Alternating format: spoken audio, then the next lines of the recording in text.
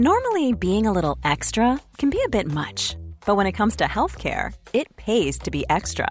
And United Healthcare makes it easy with Health Protector Guard fixed indemnity insurance plans. Underwritten by Golden Rule Insurance Company, they supplement your primary plan, helping you manage out-of-pocket costs without the usual requirements and restrictions like deductibles and enrollment periods. So when it comes to covering your medical bills, you can feel good about being a little extra. Visit uh1.com to find the Health Protector Guard plan for you. Hey there, I'm Steph. And I'm Simon. And this is The Food Fight, a frank discussion of food culture featuring Australia's top chefs, producers and experts. We'll chat about real issues and go places others won't. This podcast travels throughout the country and we acknowledge the traditional owners of the land on which we gather and speak. And we pay respect to elders past, present and emerging. This one's a remote small bites episode. We're talking about how this lockdown's affecting the industry, about Simon's recent review in Good Food magazine, and we both give a bunch of tips on how to improve your cooking at home during this lockdown.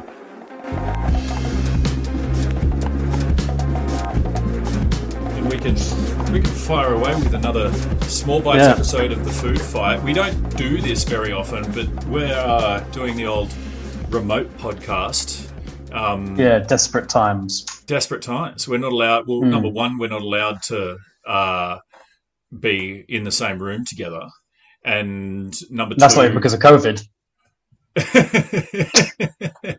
Number two, we're about 300 kilometers away from one another. I managed to, a couple of days before lockdown started, I came down the south coast to Browley here, just 15 minutes south of Batemans Bay for the weekend. And then on the Saturday, the lockdown was announced while we were down here. So we basically stayed down the whole time.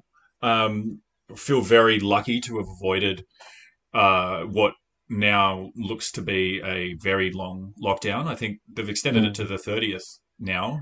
Yeah, another 2 weeks. To the 30th of July. We're recording this on the 15th, so this will come out on Monday.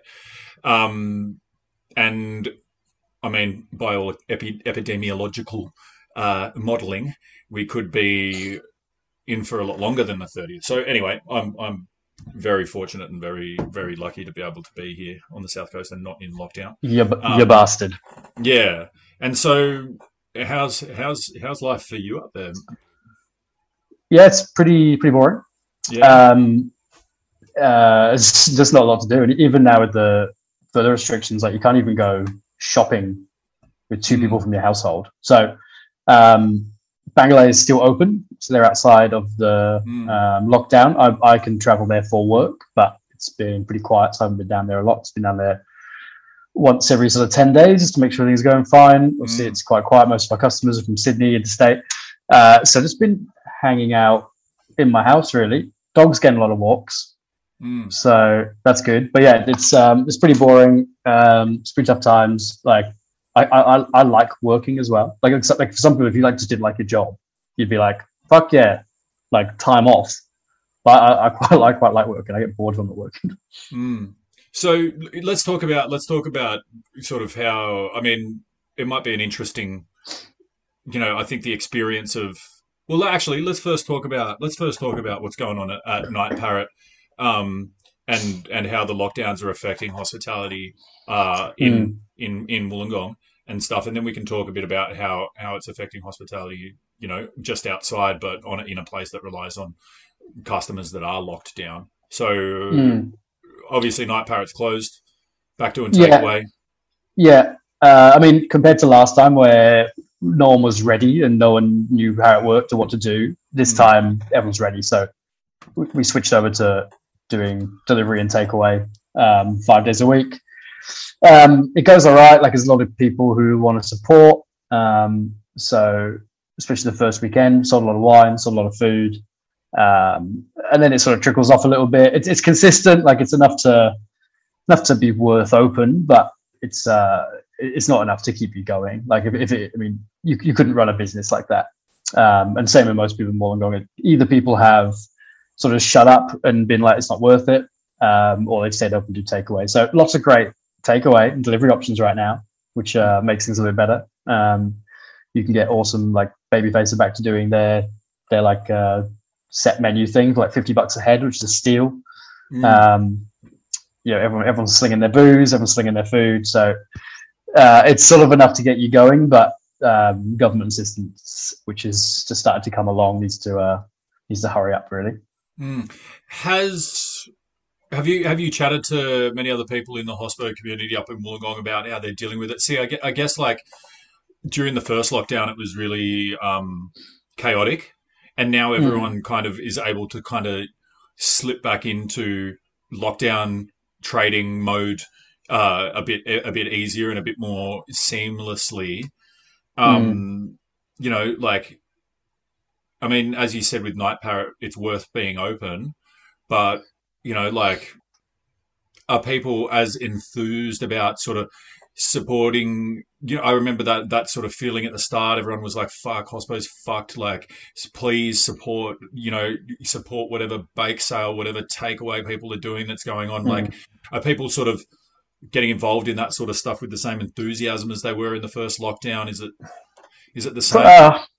Probably it's not. I think last time no one knew what was going on. Like no one knew if it was going to be like a month, 2 months, like 6 months, a year. Like, was the world ending? Were we going to start like seeing like a Mad Max happen in real life? Like no one knew what the fuck was going on. So last time it was a lot of, I think people really thought, and I mean the reality was that some of your favorite restaurants weren't going to reopen. So there was that worry, and like that made everyone really want to get out and support their locals. So this time I think maybe less so. People still are, because people still want to eat and it's a good opportunity, but it's probably not quite the. So, I mean, also, like, first of all, it was a week, then it's 2 weeks, now it's a month. So it's kind of changed. When it was 2 weeks, I think everyone, even myself included, was like, "Oh, it's 2 weeks, that's fine. We get through 2 weeks. I just chill at home, do a bit of this, do that, keep it tight with the businesses." But now it's 4. It's kind of a different mentality. Now it's like, well, shit. Like, do we do more takeaway? Do we try and increase that? Like, how can we get through an extra like 2 weeks? 2 weeks is fine. A month is huge. Like I think the cases could, from what I've read, the cases could still go up.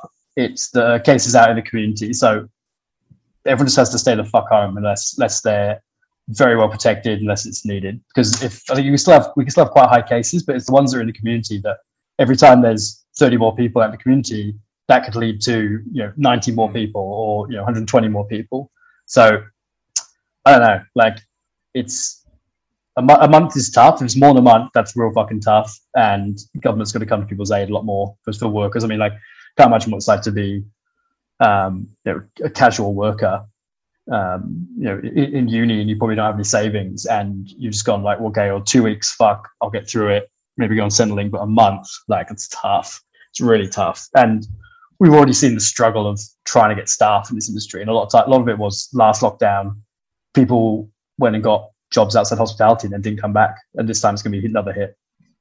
Yeah, I think that's the sort of the next question is, how does this second lockdown, compound the effects on hospitality in the long term? Like, do we lose more staff? Obviously, like, do we lose more businesses? I guess both are an inevitability. And another interesting question is, like, surprisingly, I don't know if it's surprisingly or not, but like, between the last lockdown and this lockdown, there are people that have invested a lot of money into building hospitality businesses. Like Neil Perry's new restaurant in Double Bay, which probably cost him $5 million to build. I think it cost around the $4 million mark or something like that. He was flying bread in from Melbourne every day. That's not cheap. Exactly.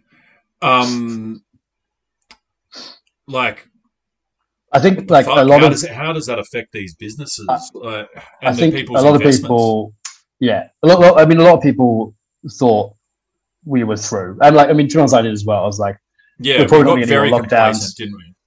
Yeah, and I mean, the government has with their vaccine rollout and their quarantine. So definitely hospitality. I mean, hospitality is booming.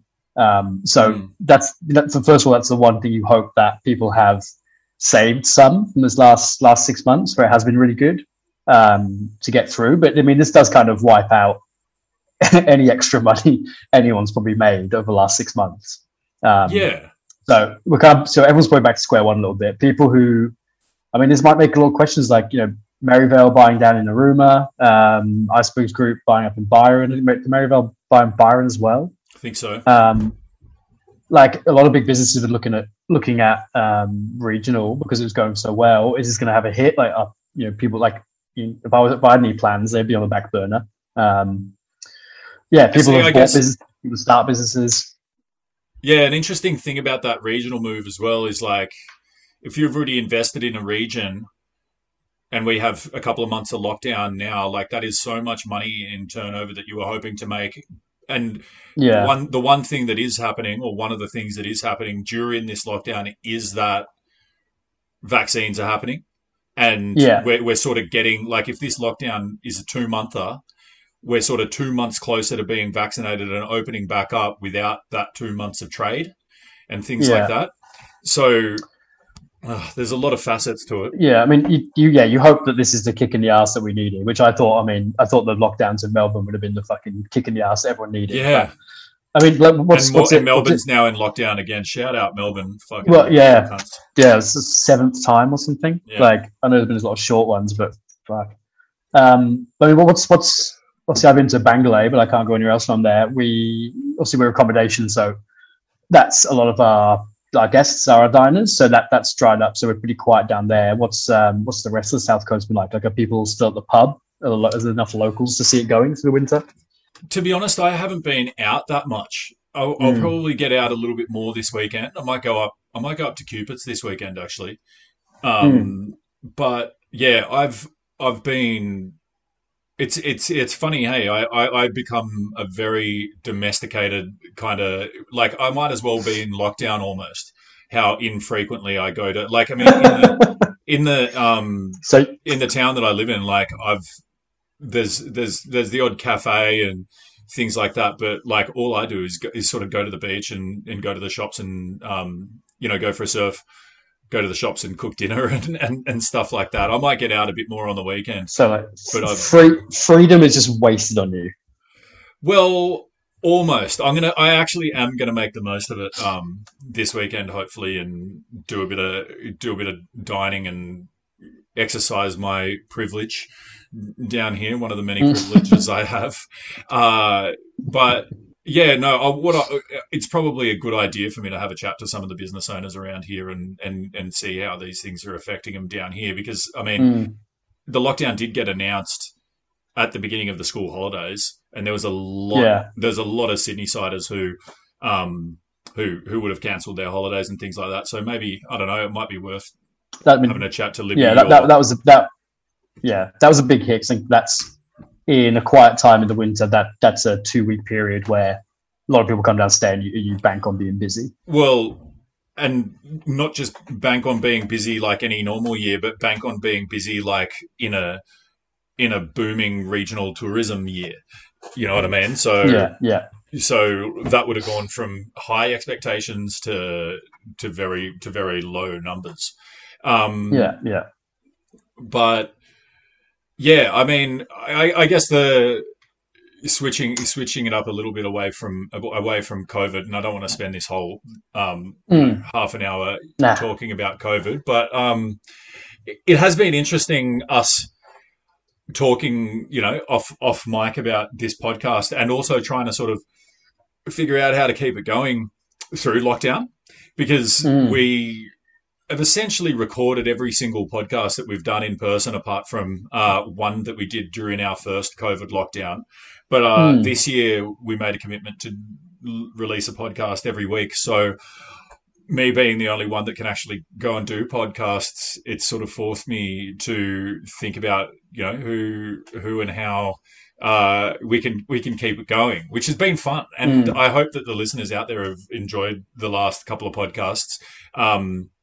I think the one that we released during NAIDOC week, where I got to speak to Wally Stewart and Andrew Nye, a couple of Indigenous men from down here, Walbunja men, cultural fishermen, about a serious issue that sort of is adjacent to the world of food, but extremely interesting and insightful nonetheless.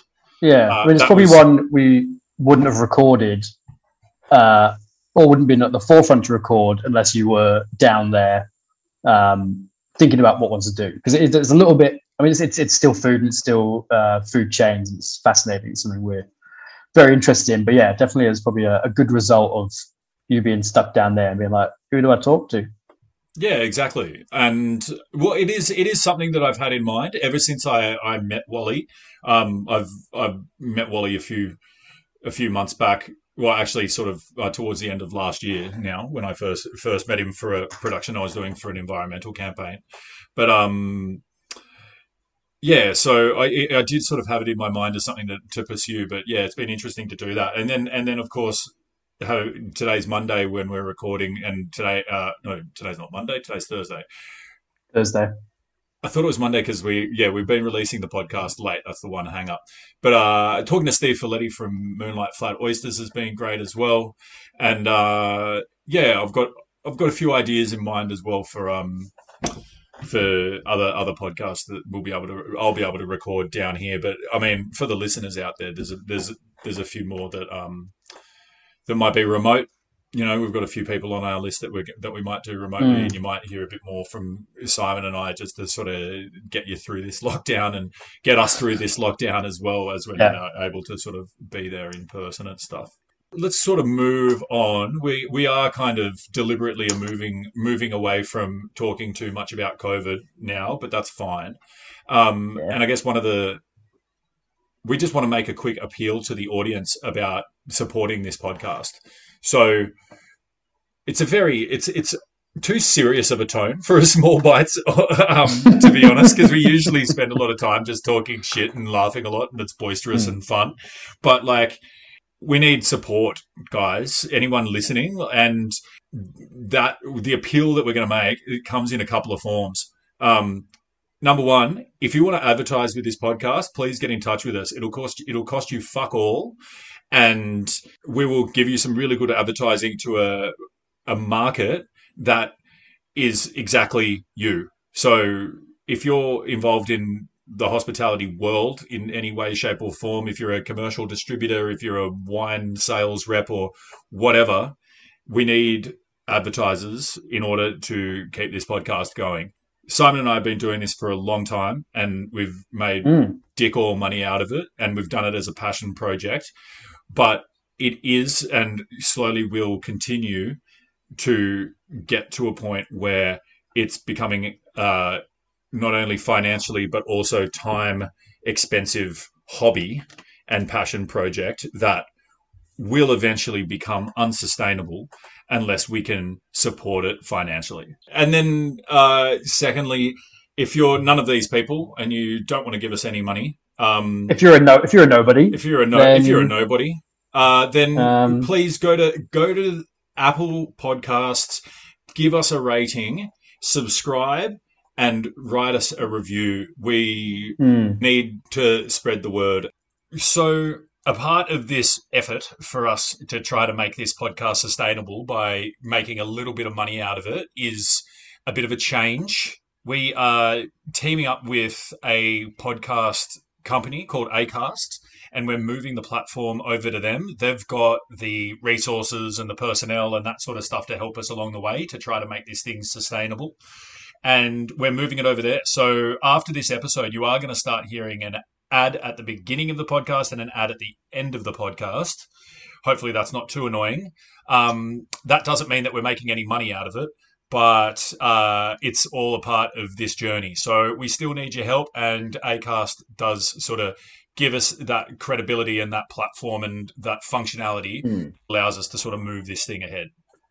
Gives us the potential to turn it into something where we can make a bit of money off it.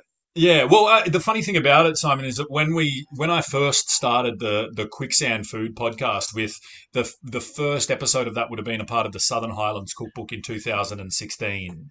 When I first are you Australia's longest running food podcast? I was about to say that. I think that I think you might be. Who I else don't has know. been doing a food podcast Yeah. since 2016? I don't know. Maybe Lee Tran Yeah. Lam has. I don't know. I don't know how long that's been going for. Maybe.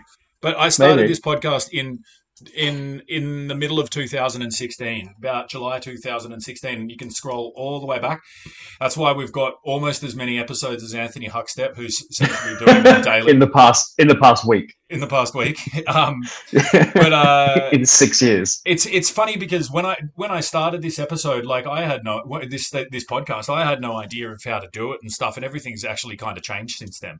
So the way that we did it in the past was I have a podcast plugin that I put it on my website, and it goes through that. But what I've realized now is that everyone uses these podcasting platforms because they allow for better sort of analytics and insights and all that sort of stuff, more detail in all that stuff. I can't find any of that on my website. It's useless. I can get analytics, but they're not very detailed and aren't as useful as they need to be. And nowadays everyone's on a platform like Acast or Whooshkaa or something like that. So it's the sort of the natural thing for us to move over. And luckily I've got some friends at Acast who are sort of putting us on this accelerated plan to help us get some advertising and monetize this thing.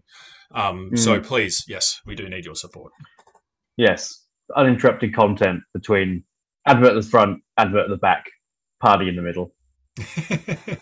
Exactly right. All right, Simon. That's enough about that. We've got to move I'm on not to sure if you something. realised Oh, sorry. recently, Stefan. I'm not sure if you saw or not. Pretty sure Bangalore was in the Good Food magazine. That's right. Recently. Yes, that was I mean, you might not have. If you haven't seen it, I probably have it lying around here somewhere. Yeah. Reviewing Good Food magazine. Big old Tezza came in for his second meal with Jill. Tez and Jilly. Tell us about. Let's give the mofos out there the inside scoop. So were you there the night that Jill and Terry came in to do the review? Yes, Yeah, cool. I was on the pans.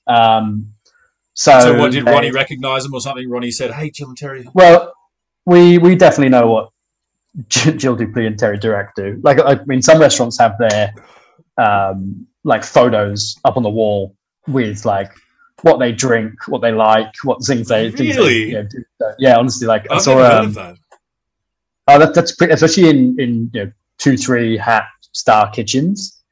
That's pretty common. Really? Actually, I saw the one that Momofuku had up. Someone took a picture of it recently, and that had all the reviewers who their partners were. So at the time, it was like, this is Pat Norse, see him if you Rigby. This is Miffy Rigby, see him Pat Norse. This is Jill, this is Terry. They're together. Jill likes this drink. Terry likes that wine. Really? So like, yeah. So I mean, we don't have restaurant? that. What was that? That was the Momofuku one. That was Momofuku, but most top end restaurants would have it. I think this is why like a lot of restaurants will Google all of their bookings, like Google their name, see like, I mean, likely they'll know who the restaurant viewers are, but you want to check you want to know who. It's like top high end restaurants. If you've got someone who's got time to do this, they'll Google everyone's name so they know as much information about you as possible, like where you work, where you're from. Really? Yeah. So did they do that just for the top end restaurants? They do that just for every customer, or for are they kind of doing that just in case there's like a VIP that they want to pay special attention to, or is it like we just want to know? I mean, I'm just some fucking chump. Like they'd Google me and be like, oh, we like. Whatever, he's not worth our time to send him some extra food or be nice to him or whatever, like. Yeah, pretty much. Yeah, they want to know who not to give to. I mean, more so in Europe, Michelin star restaurants. I think they've just got the wages are cheaper and you got more stuff. But like, if they can find out that it's your birthday or not, via Facebook or whatever it might be, and they can imagine you go to a restaurant, you haven't told them it's your birthday, and then at the end they bring out a little thing that says happy birthday, and you're like, what the fuck? Oh my god. Like that's huge. Like that will be that would consume you going back. So that'll make a lot of restaurants Google will Google people, and or at least check their email address, see if it's a work email, see where they're from. So yeah, I mean we know, like, so Jill and Terry had been in before. Jill wrote an article in Financial Review about us. So they've been in, they really enjoyed promised they'd be back. So we were sort of obviously hoping and waiting. So when they show up at 7:00 on a Saturday, you're kind of all ready to go. It's game on. Game on. Let's go, boys. Were you happy with? I think one of the things that I would dread if I owned a restaurant or was the chef or whatever, I would dread them ordering badly, like not ordering the best dishes on the meal on the menu. And one of the people that we talked to Joel Bickford about this, like way back in a previous episode that people can go listen to, when they first reopened Aria, and Callan Boys. It was like the week that Callan had just done his review or something like that. We sort of asked him, how did he order? And he said, fucking well. Like, he ordered every dish I would have wanted him to order. You know what I mean? So how did he order? I mean, Terry promised me the first time we come in that he'd have the feast menu when he came back. So I was hoping he'd have the feast. Didn't have the feast. He ordered pretty well. Like, anything on there that you wish he had have ordered that he didn't, or that they didn't? Had a very nice duck dish on, which I was sort of hoping he had. So they ordered pretty simply. I'm not sure if that's on purpose. So we had a little Murray cod dish with daikon and ginger and samphire. It was really tasty. They had that. They had a little kangaroo carpaccio thing, which I know Terry really liked from the time before. So I was happy he had that again. Then they had the beef and the fish. So, bistro, like, yeah. So not like, I mean, and there's lots of little cool snacks on. I think they did. Did they have any snacks? They didn't have any snacks either. So they ordered very simply. So I'm not sure if that's kind of on purpose, because you can't have a restaurant needs to be like, every dish needs to be good. So and yes, you're going to have ones that are better, that are worse, but you can't really bank on people just having your best foot forward. And if you can't bring every other dish up to that level, then you're not going to be a hat, not going to be two hats if only half your menu is that level. Of course. So, like, I think I read something Terry wrote ages ago, and he said he's yet to see a restaurant go from, one hat to two hats from the time he walks into the door to the time he sits down and has food. Yeah. So this whole thing of like I tend not to worry about it too much. Like, I mean, we never knew who was coming to review us at Caveau, because we never had any of the sort of big reviewers come and review us. So. And we never spotted anyone either, so we just had to go out and fucking cook good food every day, really. And that's all you kind of can do. Yes, you definitely want to be there. Yes, you don't want it on a day where the fish hasn't come in, you're on the last little bit of beef, your staff are sick. Like, you want them to come on a good at the right time. But it is what it is. But yeah, they were really liked the beef. They had a good shout out. That was from Target Creek, local farm in Kangaroo Valley. So that was real cool for them to get a shout out in there as well. What kind of beef is that? What'd you have? So it is, they are Angus Limousin cross, which Limousin's a French breed, which has smaller bone structure. So there's actually they're smaller cows, but there's like more yield per weight.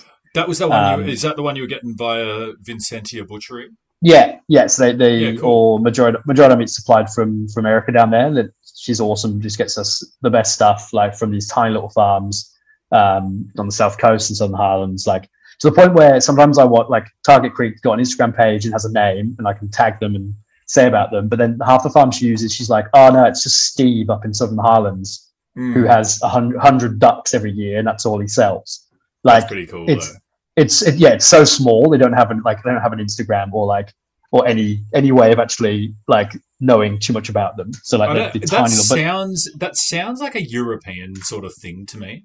I don't know if I'm right or not, but I just have this perception that, like, in, some random province of France, like, you'll have, really a high quality restaurant in a small town, and local means, yes, old mate just has fucking 50 ducks here or whatever, and he doesn't have an Instagram page, and Yeah, so it's kind of the people use are so small, and they're all organic, free range, practice regenerative agriculture. So everything we want. So those guys are awesome. And short rib, which big fan of, because you can kind of, like, when you get braised beef, and sometimes it's like stewed and it's kind of mush, has no actual hold to it, and it just kind of like it flakes apart. But you're like I know exactly what you mean. Because you can't bite into it and break across a fiber. Like you're just kind of mushing it up further in your mouth and then swallowing it. Yeah, and if you did put a fork to it, it would just kind of go splat.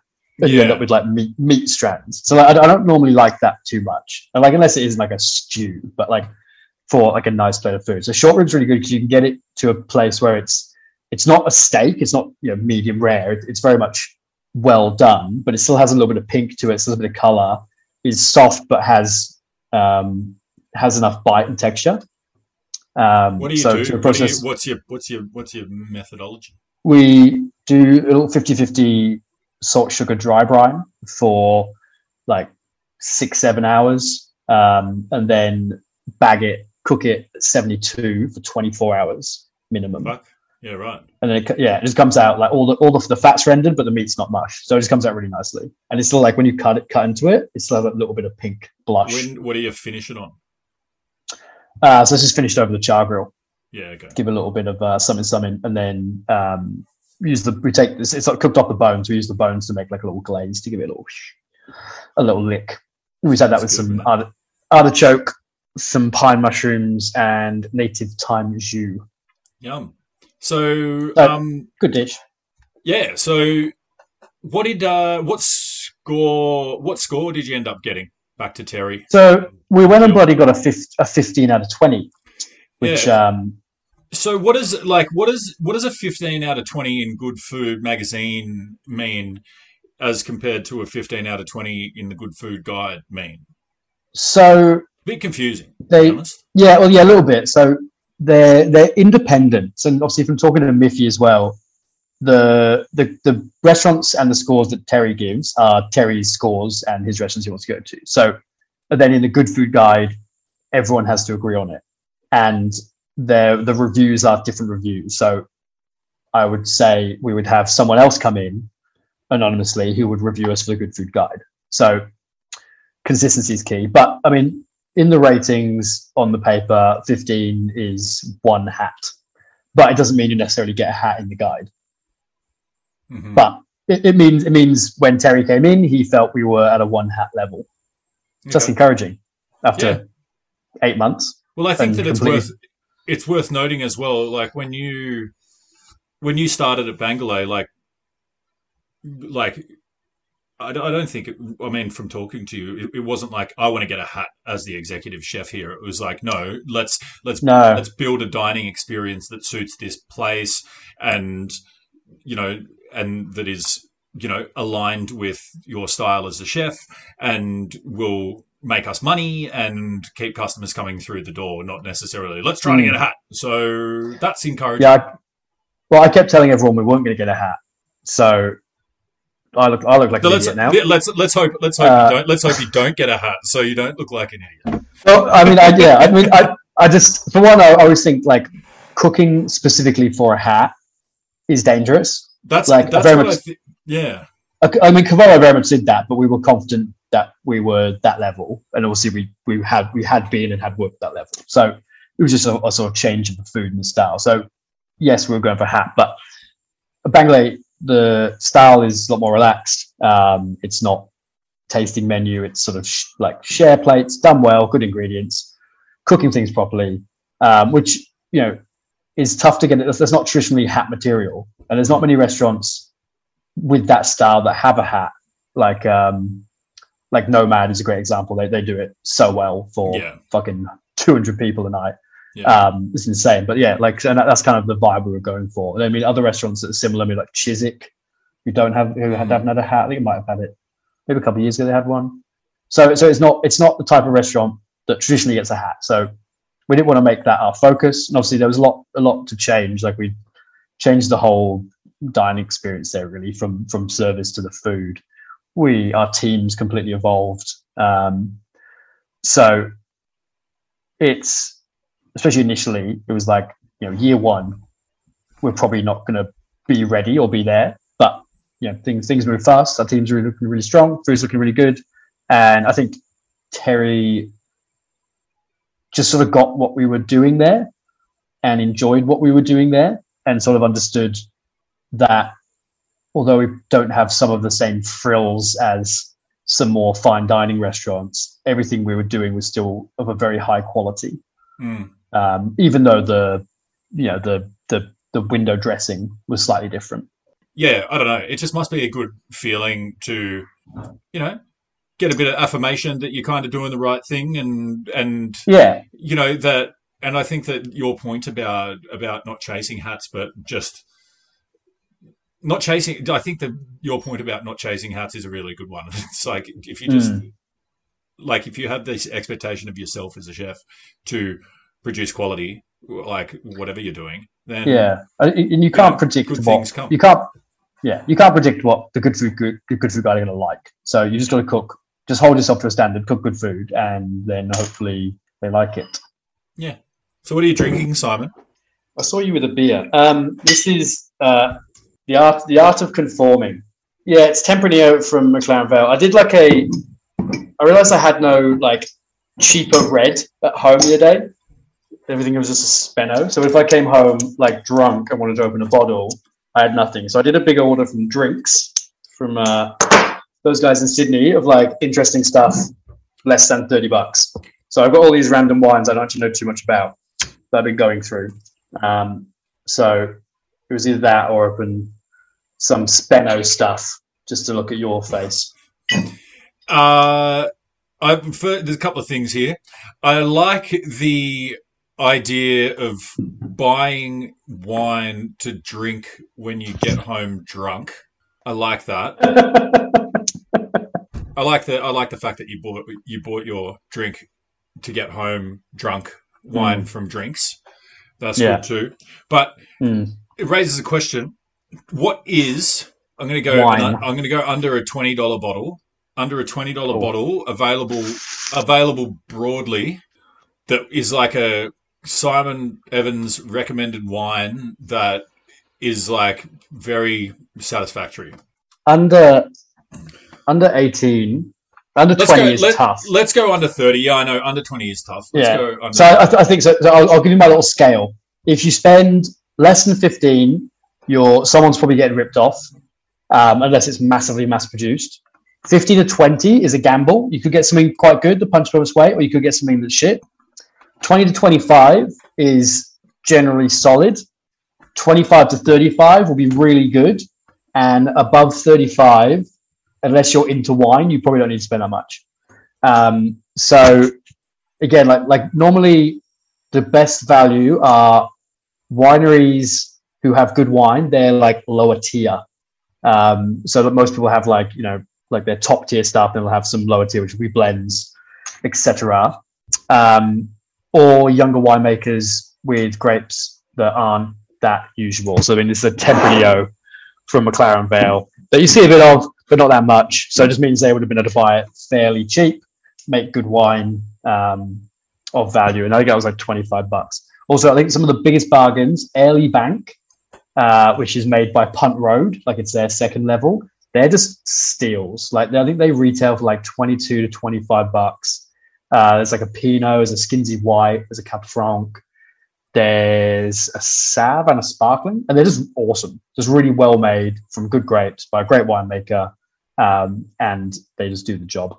Well, that's good to know. So Airlie Bank, Punt Road, what price range are we looking at for that range? I think they're around around $25. I reckon you can find them. But also if you go on to what's the best thing to do, especially if you don't know that much about wine, go on to Drinks, really good, DRNKS, or Different Drop is another really good website. They just have great wine across the board, and you're not going to get a dud. So just go on there, filter by price, $25, see what they've got, get it, and you're not going to have a bad wine. I'll check their websites out to find new wines or wines I haven't seen before or heard before. They've got a whole team of people doing it, and they're not in the business of selling cheap shit. They're there for quality. So go on their websites. You'll find plenty. You'll find some under 20. You'll find some stuff in that 20, 25 mark, and you really can't go wrong. Cool. Well, there's a free advertisement for Different Drop and Drinks. Yeah. If you work for Different Drop or Drinks and you're listening, how about paying us for some advertising? We'll say whatever you want us to say. Yeah. Or I'll start advertising Dan Murphy's instead. Yeah, exactly. Yeah, that's a great idea. All right. Well, I mean, everyone's locked down, and people are cooking at home, and we thought we'd talk about a bit about what our favourite things to cook at home are, and the other thing that I want to get to are some of the little tips, some of the little our favourite little special tips and cheat codes for cooking our favourite home cooked meals. We've kind of done we've kind of done a little bit of this in the past, where we've talked about our favorite, like we have done when we talked about our favorite dishes to cook at home, and I think yours was roasting a whole chicken, and mine was, I mean, it's a bit of a cheat hack itself, but it's like shucking an oyster for someone and handing it to them. It's a pretty good way to get on someone's good side. So what else have you got? What else have you got for us this week, Simon, for favourite things to cook at home? Or let's give some people some inspo and some tips on what to cook during lockdown. So I have one really good tip, which generally fucking blows people's minds when they try it. I might have alluded to this before, but if you buy a good chicken, even if it's like a good chicken from the supermarket, just like not a shit chicken, and then you do this little trick, people will lose their mind about how good this chicken is. Because everyone overcooks chicken. Like everyone, all the time. Especially if you roast a whole chicken, it's a weird shape. So my little trick is you get a Ziploc bag, good quality Ziploc bag. You put your chicken breast in the bag. You can put a bit of oil, a little bit of herb, a bit of salt and pepper if you want, or you can just leave it as is. And then you get a pot of boiling water. Zip your bag up. Get the pot of water to the boil, put your chicken in, put a lid on, leave it boil for 1 minute, turn the heat off, leave it for 20 minutes, and you've done like a ghetto sous vide cooking of your chicken. And it comes out like beautifully tender, succulent, cooked properly, pretty much every time with that technique. A whole chicken breast? Yeah. Because you're trying chicken. Do you finish it on a grill or something like that after? Well, yeah, if like I always do it with skin on chicken breast, and I just finish it in the pan to crisp the skin up. Is it possible to do like a 60-degree egg in a similar fashion or something like that? Has anyone tried to because I mean, you're going to kick a 60-degree egg for an hour, but like, can you drop a 60-degree egg in boiling water and turn it off and let it stand for 3 hours or something like that? Or doesn't take how long. How long? So what you do, I can't remember exactly. It's not 3 hours. It's like maybe like 40 minutes. So what you do is you, Heston Blumenthal has a recipe for this, which you should be able to find. But you basically, what does he know though? What does he bloody know? I'll tell you. So he fills water up to like in a saucepan to about a finger above an egg, boil it, and then you put your egg in, put the lid on, turn it off, and you wait for a time, and you'll get similar to like a 63-degree egg. Cool.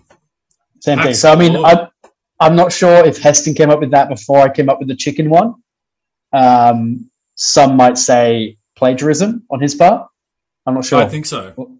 We'll leave that to the listeners to decide. Everyone knows the famous Simon Evans chicken method. We used to always do that chicken cooking method on our cookery schools at Cavo.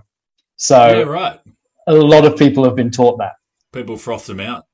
They love it. It's just like everyone overcooks chickens. You actually have a properly cooked chicken for once. Chicken breasts are actually notoriously shit, aren't they? Like like I actually wouldn't.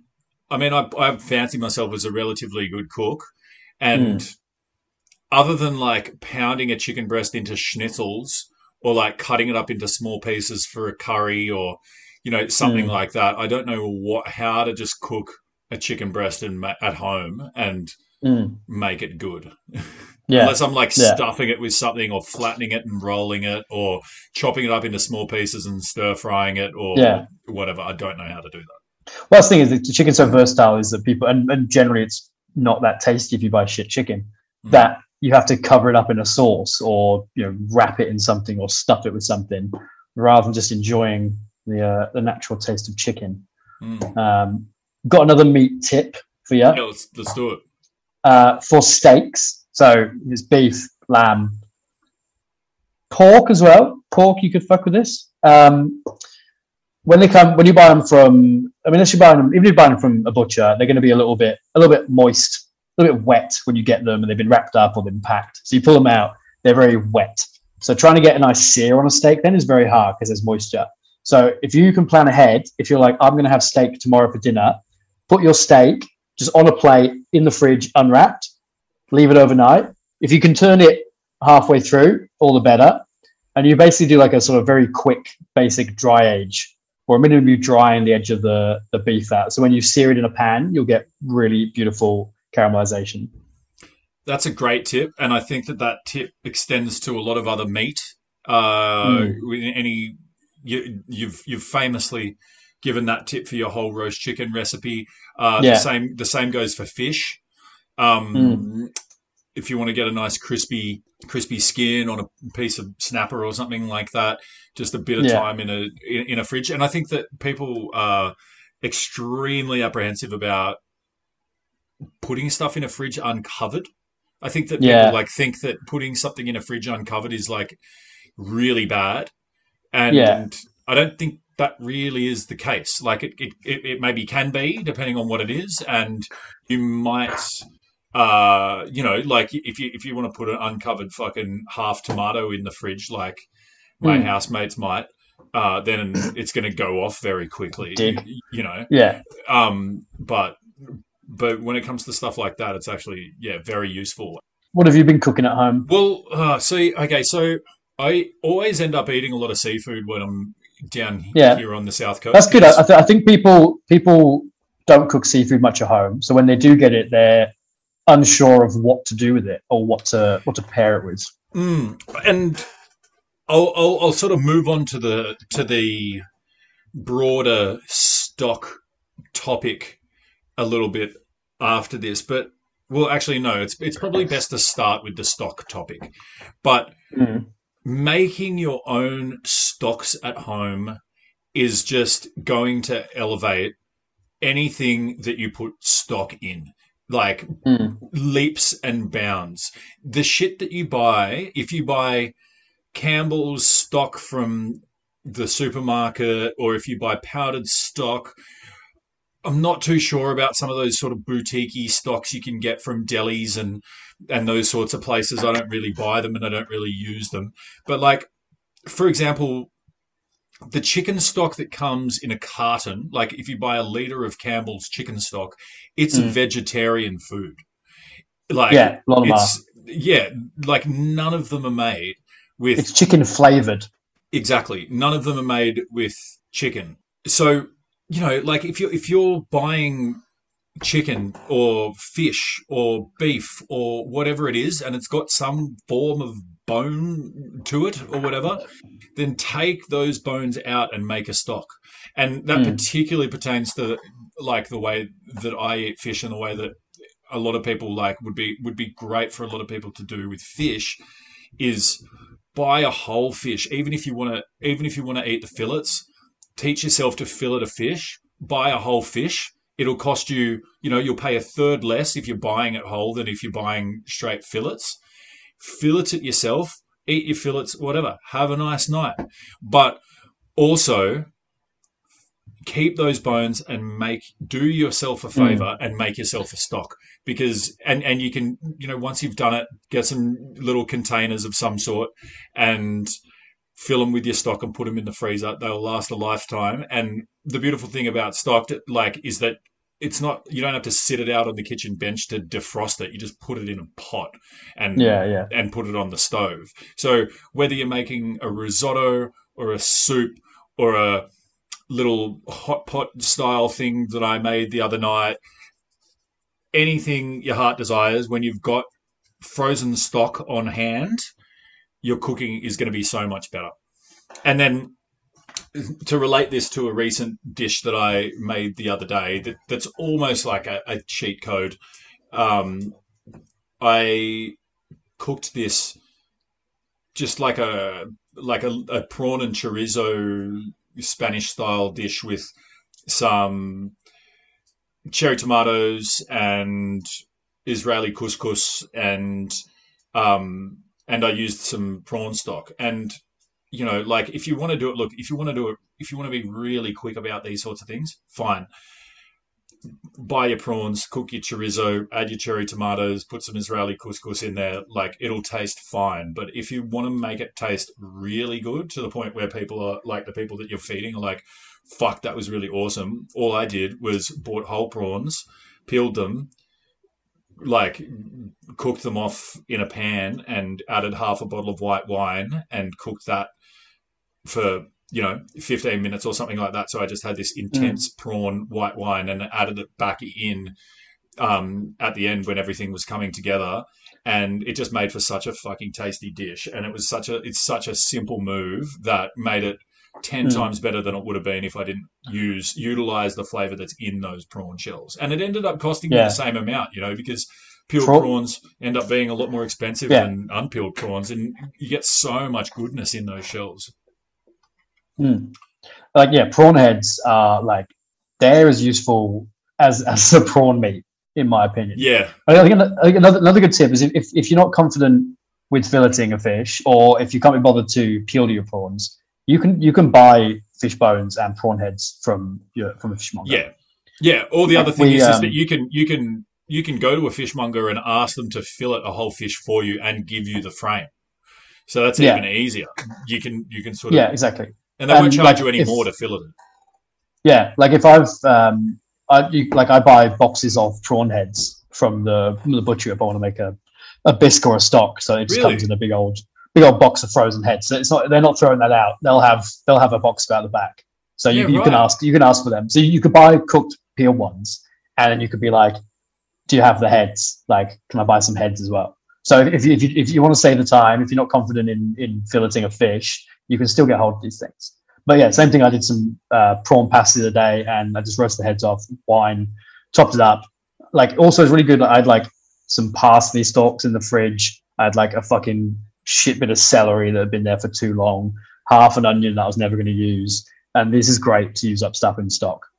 What was it that you cooked a prawn pasta recently or something like that? What did you cook recently? You had another prawn. I just had prawn pasta.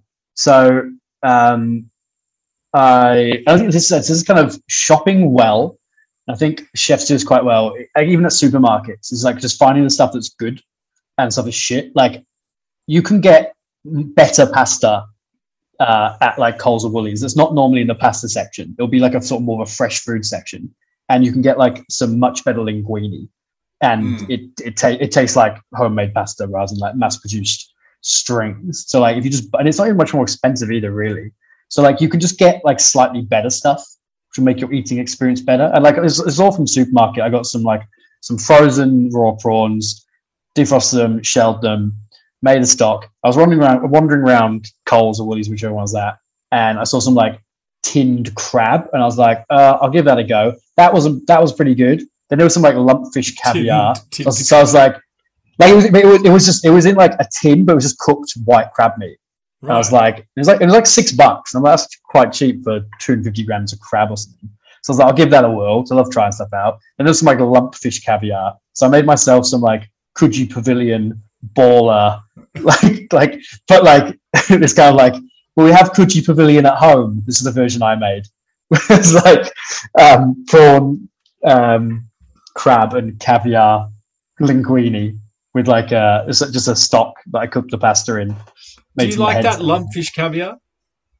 I mean, like, yeah, it's salty and a little smoky. Like, it's not like you wouldn't be doing bumps of it, but like, I just put it through my sauce at the end. So I think I use like an egg, a little bit of cream, my stock, and like I cooked the pasta. I finished the pasta in the stock and then put a bit of that into my mix that back through with the caviar, flaked the crab in it, load of prawns, big old fucking bowl. Delicious. It was really good, was it? It sounds. Yeah, like Yeah, I mean, it wasn't like I wouldn't put it on a restaurant. Maybe if I made it smaller, it was like a fucking big plate of food. By the time I'd done it, it was time. But yeah, I just made stock, cooked my pasta in it, real simple, and it was just a lot tastier than buying it in a jar or not using those heads. Okay, another question for the home cooks out there, Simon, and this is one that I think is people fuck this up way more than it needs to be. How do you cook rice at home? Oh fuck, it's contentious. So different rice calls for different measures. So if you want fried rice, like Asian fried rice, yeah, so you've got to leave it a day. Fried rice. No one cooks fried rice fresh, right? No, you have to cook it in a steamer, a rice cooker.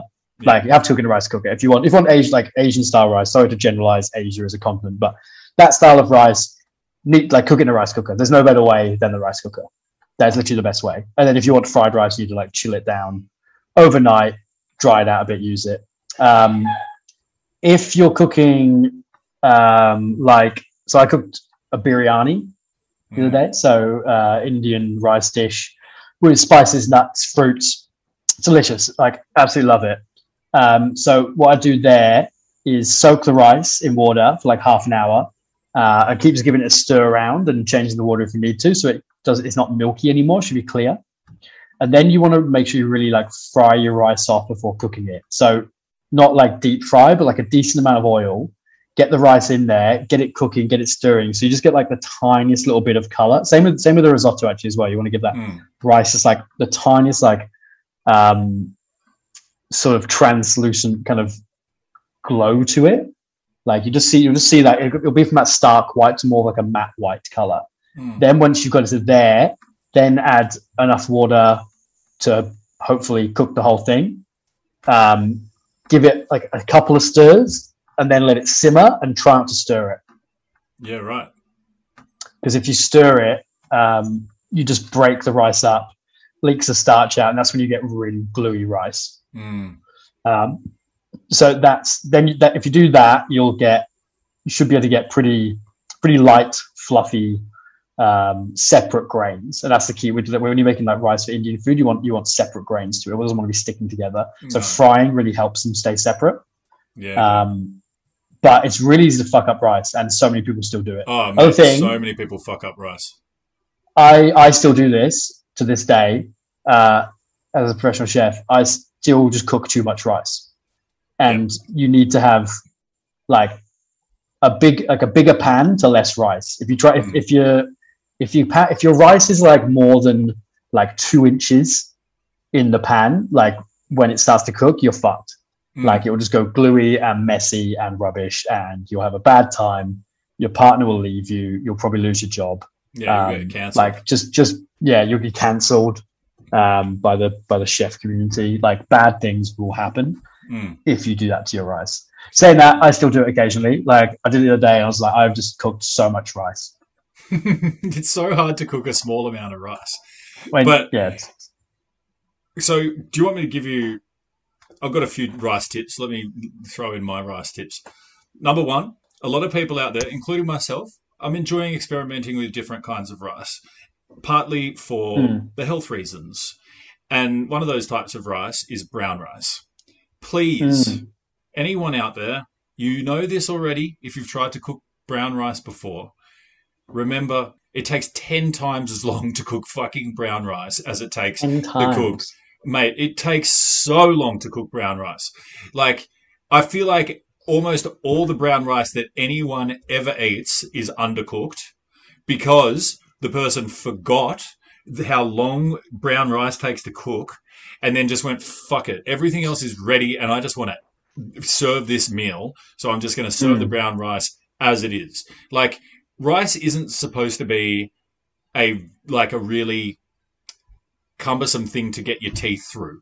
You know what I mean? And brown rice has it has roughage to it. It has fiber to it and husk and things like that. And I personally, and I hope some people agree with me out there, the longer I cook brown rice, the more it sort of takes on the texture of white rice, which is actually a texture I prefer, but brown rice has a different flavor and it has, some nutritional benefits and all that sort of thing. So if you're cooking brown rice, cook it for longer and just remember that it's going to take a lot longer, because the amount of times that I've stood at the fucking stove with everything else ready to go thinking, when the hell is this brown rice going to be cooked? Too many to count. I've learned that lesson. Don't make that mistake. Go plenty of liquid with wild rice or brown rice or poor barley. Like, you'll take up lots of liquid. Yeah. I think it kind of might be a bit of a weird analogy, but I'm going to roll with it. It should almost be like the similar texture to a grape, where there's that little bit of resistance on the outside because you've got the husk. When you actually bite through it, then it's soft. Yes. That makes sense? That sounds good? That makes sense. Yeah. We'll roll with that. So this is my other tip. I don't have a rice cooker anymore. I'm sick of rice cookers, and I feel like my method of cooking just your standard sort of medium grain or jasmine or whatever rice produces rice cooker like results. Yeah, you can still find them. So what I do now is I get the biggest pot of water that I have, boil that, put as much or as little as nice salted water, put a bit of salt in that water too, as much or as little rice as I like. I basically cook it like I'm cooking pasta. Cook it until it's just before finished. And then in a sieve or a colander or a whatever water and solid separator device like a sieve or a colander you've got in your kitchen, I pour it into that with the water so it drains, and then I put that sieve over the pot so it's sitting in the pot, if you know what I mean, touching the edges and in the pot, and then I put a lid over that, or I put aluminium foil over the whole thing. So it's kind of sitting in this chamber. So I've got rice sitting in a sieve in a chamber of steam. And I just leave that for 10 minutes or however long I need until I need to get the rest of the meal together.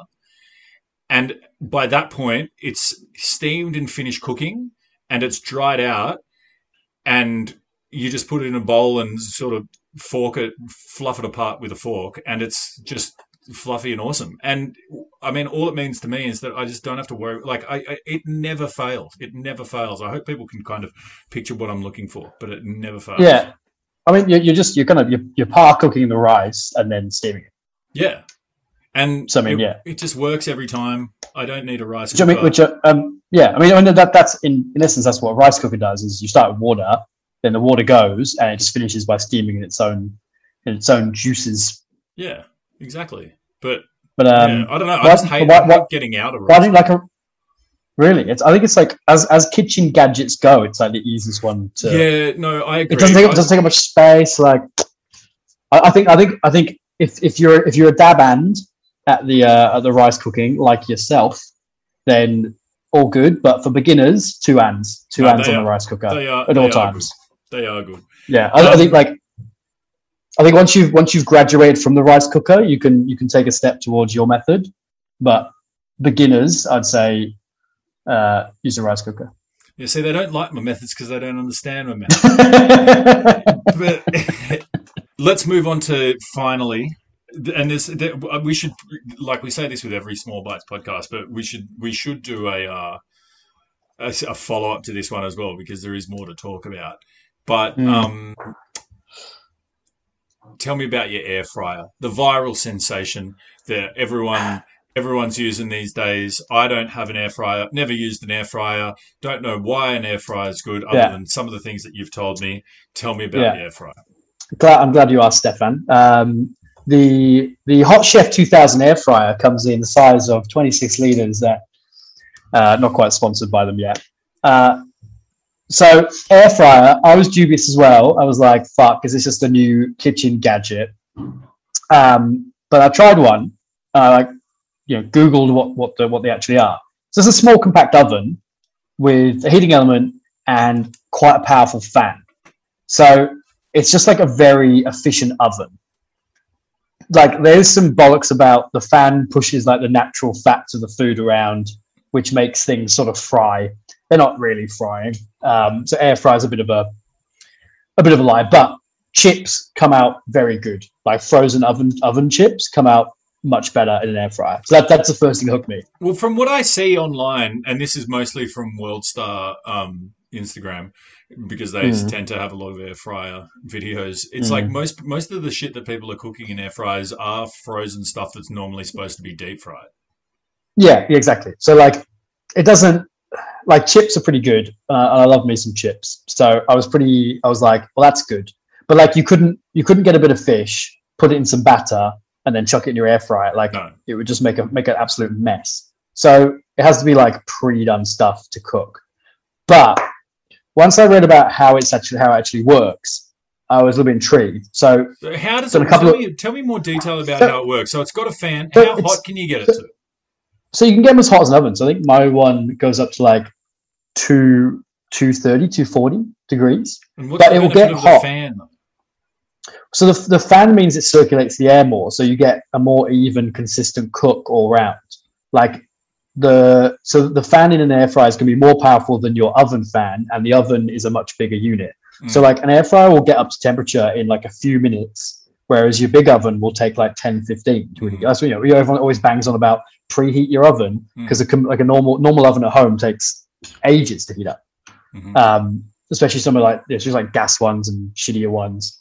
So an air fryer, obviously, depending on the size, I've got a pretty big one. And that just gets hot real quickly. So a couple of things that have been really good. Root vegetables. Like I cooked like a big old bit of pumpkin. It'll be like a quarter of a Japanese pumpkin. And it cooked in like 15 minutes. And it was perfect. Like to the point where after 15 minutes, I was like, oh, that's getting a bit caramelized. I hope that's cooked in the middle. Probably not, though. I put my little pokey knife through it and was like, holy shit, that's perfect. And it was beautifully caramelized, just really nicely roasted. And it took, 15 minutes, where in a normal oven, that would take like 30, 45 minutes. Okay. And it was perfect. The other thing I want to... Do you reckon Brussels sprouts? It's a good time of year for Brussels sprouts. If I halved some Brussels sprouts, put a bit of oil on them in the air fryer. Yeah. Blanch them first, I'd say, with sprouts because they dry out. Yeah, I did some the other day actually. Blanch them for like 3-4 minutes, pull them out, and then I normally roast them in a pan, but in an air fryer. But the same thing, it's like if you put them in an oven, there's a bigger area to heat. So if you put like your blanched sprouts in there, it's just going to take longer to brown them. In an air fryer, it's smaller, the fans are going, so all the air's going everywhere, and you just get a browning. You get that Maillard reaction a lot quicker. Okay. The other thing, and I haven't experimented this yet, but I have a feeling that an air fryer might be the perfect oven for cooking soufflés in.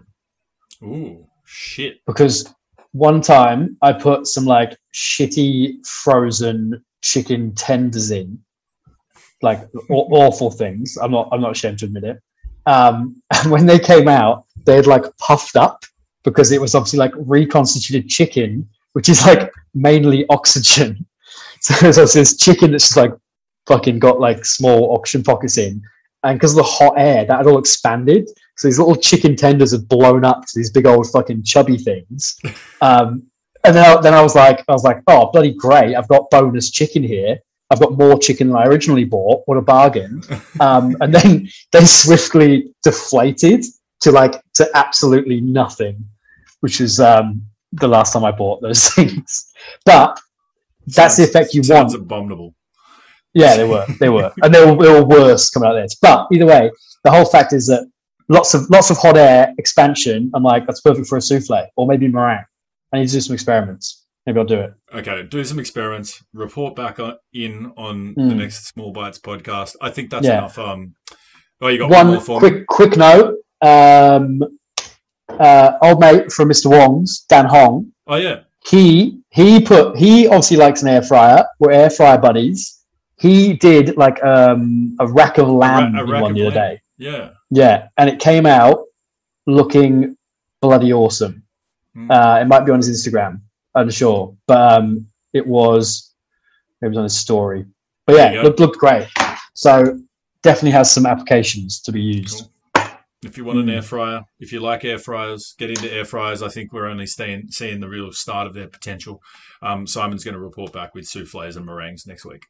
Cool. All right. Well, let's wrap this small bites up there. This was a quick one, just to help get us through this lockdown, being away from each other. Simon, how I miss you. How I miss seeing you every week. And bloody hell, mate. Bloody hell. You've turned me to drink. Yeah, I guess everyone out there who listens to this is into food, but definitely get out there and support. Like, I mean, whenever these fucking lockdowns happen, get out there and support local businesses. If a business is doing something like, say, what Andy is at Babyface, or what any business is doing, where you can pay $50 and get a 3-course meal, at home, or whatever it might be, even cook at home stuff, or bottle shops, or bake sales, or whatever.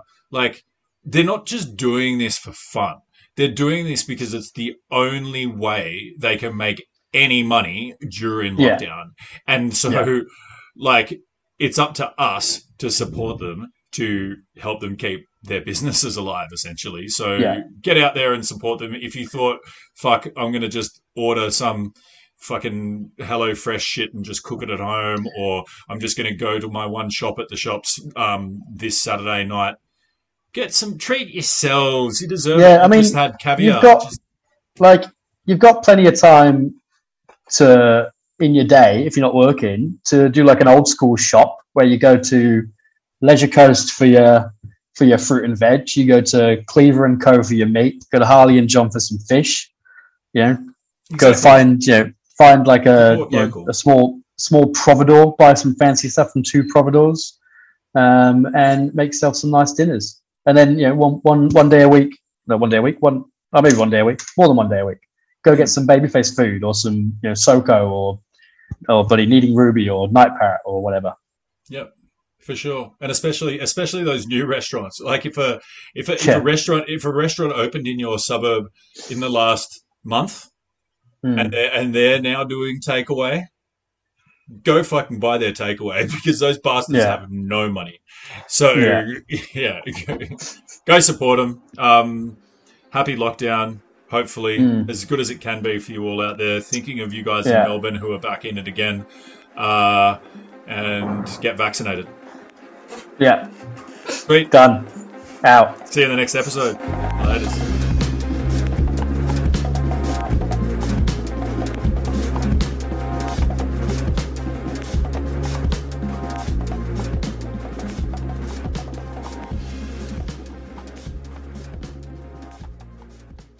Hello, dear listeners. Steph here. Thank you so much for joining us for another episode of The Food Fight. If you want to get in touch with us, it's at The Food Fight Podcast on Instagram, or thefoodfightpodcast@gmail.com. We want to hear from you and we want to talk to you. Please leave us a 5-star review on iTunes. That really helps. If you want to hit me up, it's quicksandfood.com or at quicksandfood on Instagram. And if you want to get in touch with Simon, it's Simon_Evans_